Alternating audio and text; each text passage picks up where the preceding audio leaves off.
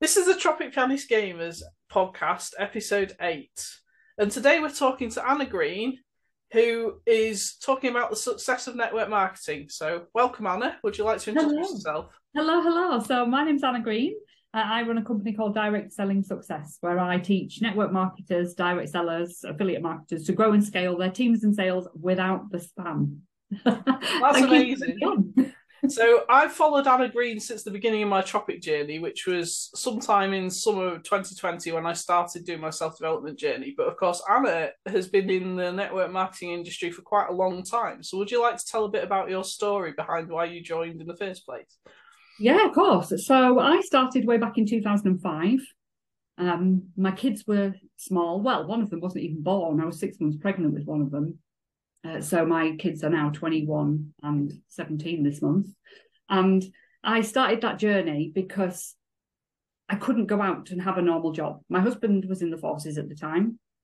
I had this one child. I was 6 months pregnant. I just moved to a new area. I was like, what on earth am I going to do? And at the area that I used to live, right up in the Shetland Islands, which was amazing, we had a lady who sold cards and gift wrap on market stalls and fairs and events and things like that. And I thought, you know what, I could do something like that. I could find something that I could do from home that meant I had that bit of freedom to go out and make some money, because we needed the money, but also just to do something for me. So I felt like I had more of a purpose than just being so-and-so's mum, because I hated that. I hated that loss of identity after having children. And I got online and I found a company and I applied to join, which I thought it was like a job application at the time. Didn't know what network marketing was, never heard of anything like that before. And I joined this company and gave it a go. A kit arrived. I had no upline support. I had no team around me for guidance. I followed instructions in a manual that came with the kit, and I went and sold these products and gave it a go. And 17 years later, just before lockdown, I'd made a huge empire from the network marketing. I'd built a business. I'd achieved holidays. I'd won incentives. I'd been recognised on stage. I was running my own region, supporting all these hundreds and hundreds of other people to do what I'd done, and change my life through the business that I had. And then lockdown hit, and I was thinking about doing something else, something bigger, having more of an impact than just my team, and decided to set up Direct Selling Success. So I now have left my network marketing business behind and now serve the wider industry, providing them with the training and support that I didn't have at the beginning, but I know is so valuable to success. And I teach in a way that I know aligns with so many more people, because I know for a fact that some of the ways people are taught to sell and market on social media and offline in a variety of different companies and industries is shocking. Yeah. It's very old-fashioned and spammy, and I wanted to change that face of network marketing for the better. Yeah, networking without the ick. I remember that phrase. Yeah. So, what's the most valuable lesson you've learned over your time as a network marketer? Apart from the spam bit, of course. Apart from the spam bit, doing it in a way that aligned with me. Yeah. Other than that, my biggest thing would be that everybody comes into network marketing for their own reason.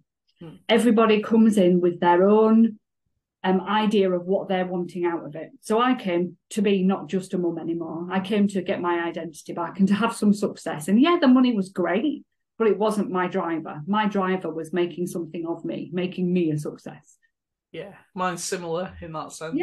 Yeah. And when I was bringing in other people and seeing them come into my team, they were coming in for so many different reasons. But at the beginning, I thought everybody wanted the same thing as me. Everybody's driven for this success. They want the leadership. They want that recognition. They all want to go on the holidays. No, that's not the case.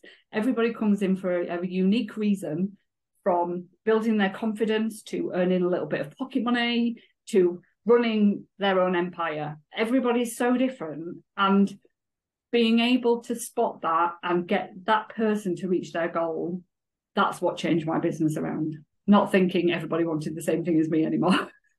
Cool. So I have encountered quite a lot of people who are anti-network marketing. Have you encountered any yourself, and how do you deal with them? Back in the day, I didn't really encounter many. I had the odd person say, you'd be at a party, because I did the party plan, the home parties going around people's houses and stuff. So I had the odd person that would go, oh, isn't this a pyramid scheme? I'm like, well, no, it's not. It's not a pyramid scheme, because pyramid schemes are illegal. This is a reputable company, and it's great, and it's made me money, and they've treated me brilliantly, and I've never had a problem. And I used to compare it to the old Tupperware. So I am mid-40s. So I used to be around lots of people the same age or older than me, and comparing it to something as well established as the Tupperware brand from back in the day, the plastic boxes that the mums used to go out and sell for a hobby. They'd be, oh, yeah, I get it now. Oh, yeah, I see what it is. Or like Avon, comparing it to a big, well-established brand that people know from another life as such. Yeah. And they got it then. I've had a lot of people come to me, though, with problems with the anti-MLM and anti-network marketing thing. And I think a lot of the time it gets a bad press because of these spammy techniques that are often taught, and these odd ways of bringing people into the teams and the manipulation and things that you see from people who do it badly. And these are a minority, but these are the ones that get in the news. And there's always somebody out there who knows somebody down the pub who said that it's a pyramid scheme, or it's a con, or it's a scam. And it's not. You get out what you put in. It's a simple way of getting a business that you can run without any commitment, without any overheads, without any massive costs. And you can try it. And if you like it, great. If you don't, fine. If it works for you, great. If it doesn't work for you, fine. You've not lost anything.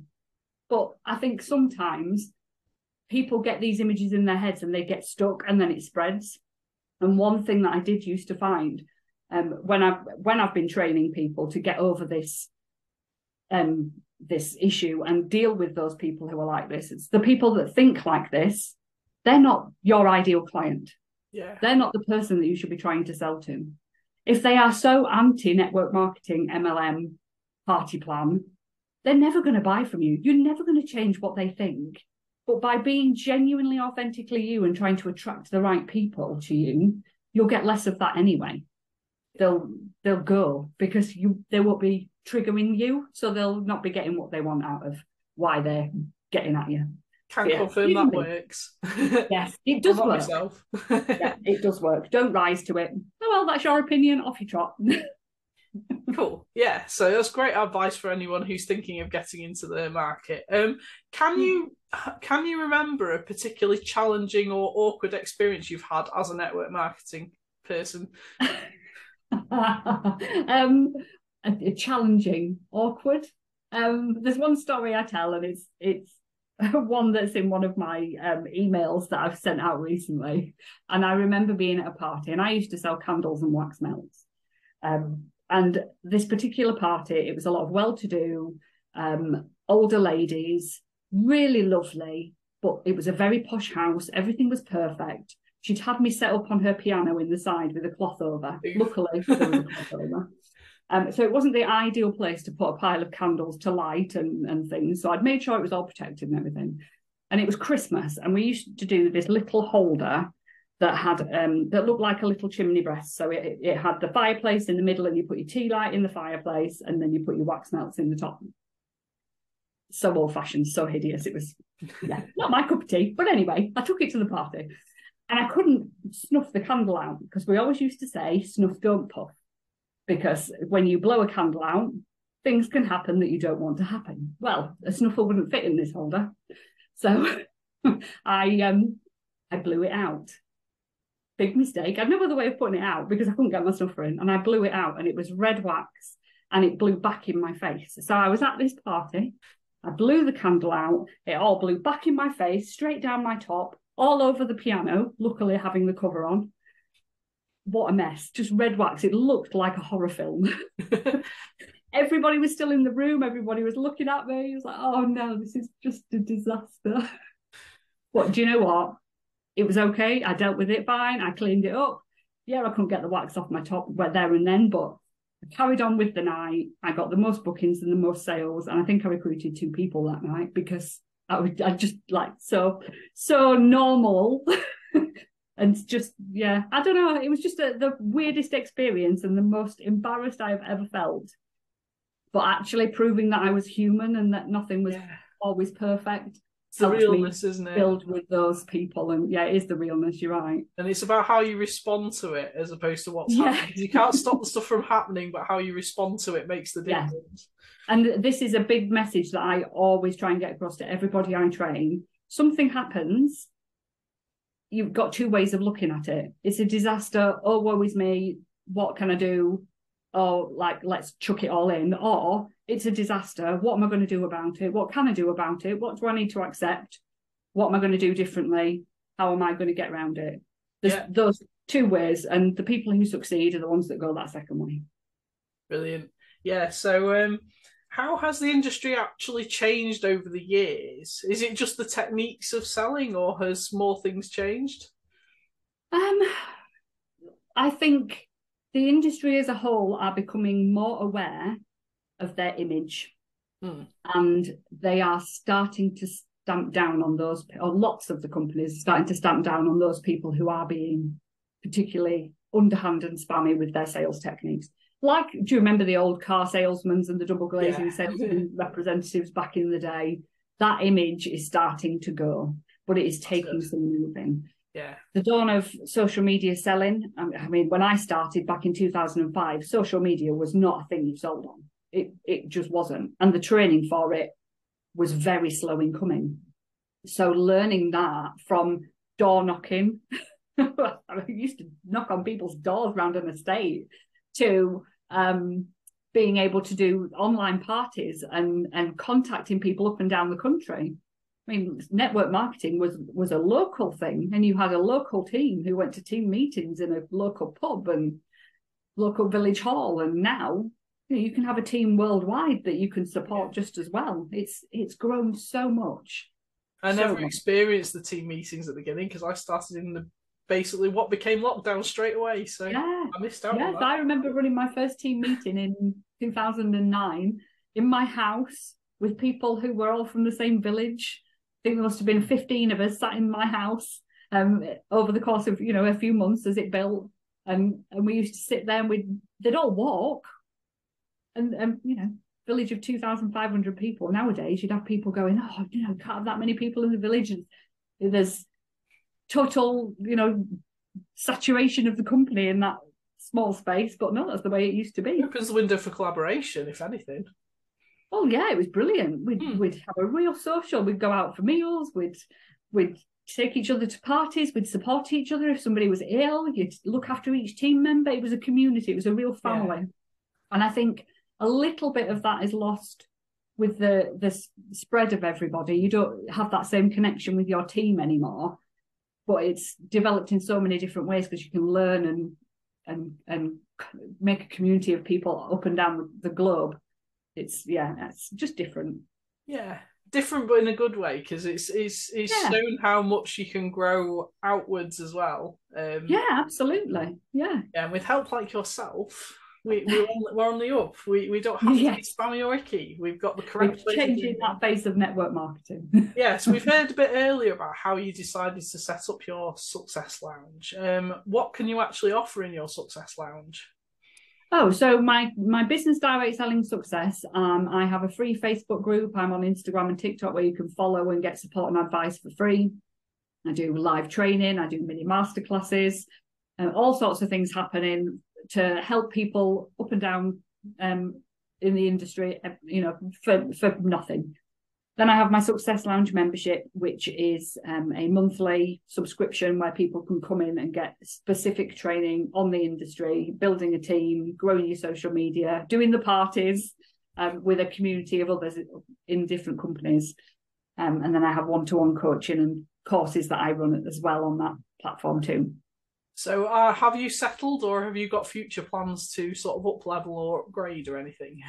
Oh, there's so many plans. There always is. My brain is always on overdrive for new plans. Yeah. We've got our first in-person day in May, on the 13th of May in Leeds. Amazing. So that's going to be super fun. Get to meet people in person, in real life.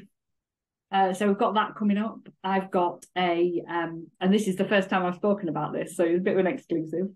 I'm not quite sure what to call it yet, but it's going to be a leap into leadership. So for those people who are in the industry and are wanting to grow a team, and doing a 3-month program that they can come on to learn how to build their team, how to teach them with confidence, and how to build up their own business to be able to support them.